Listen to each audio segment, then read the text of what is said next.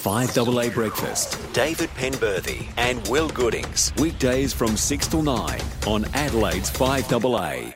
Bohemian Rhapsody, the movie in China, has no reference to homosexuality.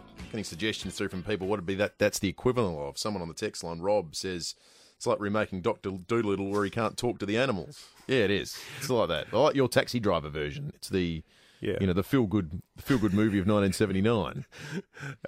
Blakey texted saying you'd like to see a version of Wall Street, only without the capitalism. Gordon Gecko. Exactly right. Just a caring CEO who likes to pay his staff well. Someone's texted saying it's like remaking Titanic, but due to global warming, there are no icebergs. So it's just a gentle boat ride. That's the Al Gore version. Yeah.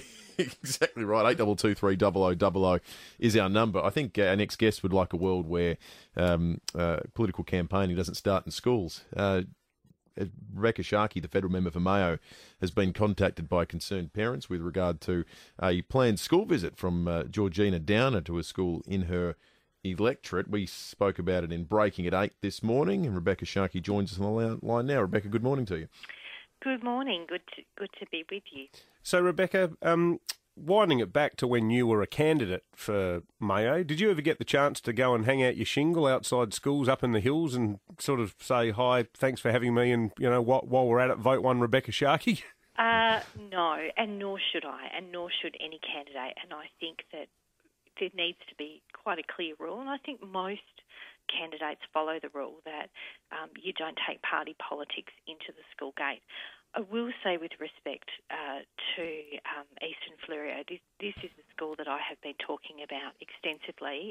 The parents have been coming to me for some time, and Connie Benares, because essentially it's a state issue, Connie Benares has been taking up the challenge in the state parliament, because it's a school that caters for a maximum of 675 children, and it has over 800 enrolled. So we have children who are being taught outside. The governing council is saying that was a safety risk. I've got other families who are saying that the bus has gone from $200 a term to $380 a term, and we have fast-growing regions across Mayo, and our schools are full in nearly every part of Mayo.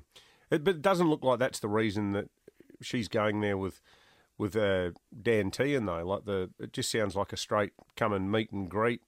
Well, it does seem to have the Liberal Party emblazoned all over the invite, which is really, I think, quite odd for a school to allow, to be honest. And I'm really quite surprised that Eastern. But wouldn't, in defence of the school, though, wouldn't it have put the school in a really difficult position? I mean, presumably, they get the call from the Federal Education Minister, Dan Tehan, saying, hey, I'm going to be in town and I'd like to come along. The school would probably think, oh, geez, what do we do here?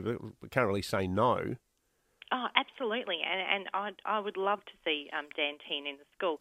I think what is interesting, because, had a look at the school's Facebook post last night, is that the initial invite was Georgina Downer bringing along Dan Tehan as the special guest. So look, I think we just need to be really clear that schools are not the place to electioneer. I think there's, from the parents who have contacted me and the parents who have made comments on the Facebook page, I think that's a real concern. It's important that we talk about the needs, but look, as the federal member, I'm there and very, very much keen to do that, as is the state member down there. And it's interesting because it's a phenomenon that's happening right across Australia. And when I chat with Cathy McGowan or Karen Phelps, they're experiencing exactly the same thing. And I have never seen before so much electioneering by ministers with candidates by their side. And let's face it, we're paying for, the taxpayers paying for these ministers to travel around. It's sort of a pre-election election. Rebecca Sharkey, the member for Mayo, thanks very much for joining us this morning. We've received a few texts from Liberals this morning with pictures of the member for Badco, Jane Stinson, campaigning in schools when a candidate with the former Premier. Well, she wasn't the local member, she was just running, so she shouldn't have done it either. So maybe we just don't have a blanket rule. Yeah, totally. Where candidates can and can't go. We're also getting texts too from people saying, well, what about the AEU revving up support for the climate change strike the other day, and the AEU teacher, the one who was busted at Woodville High, saying that she was going to take it upon herself to teach her kids never to vote Liberal. Like, none of this stuff should be happening. Absolutely. That's the point. We're losing that thing that we used to hold, it was almost not a source of shame. It was in some, depending on the context, it was sometimes shameful, sometimes we're really proud of it. This idea that politics doesn't enter the conversation that much in Australia, or it doesn't enter daily life. We're losing that. Yeah. This. Well, the old saying was, never talk about politics, religion, and sex. Absolutely. Now it's becoming so prevalent, so everywhere that it's candidates appearing in schools. Come on. Yeah. Let's put an end to that. Yep. 80 minutes to 9, 8223 0000, our number.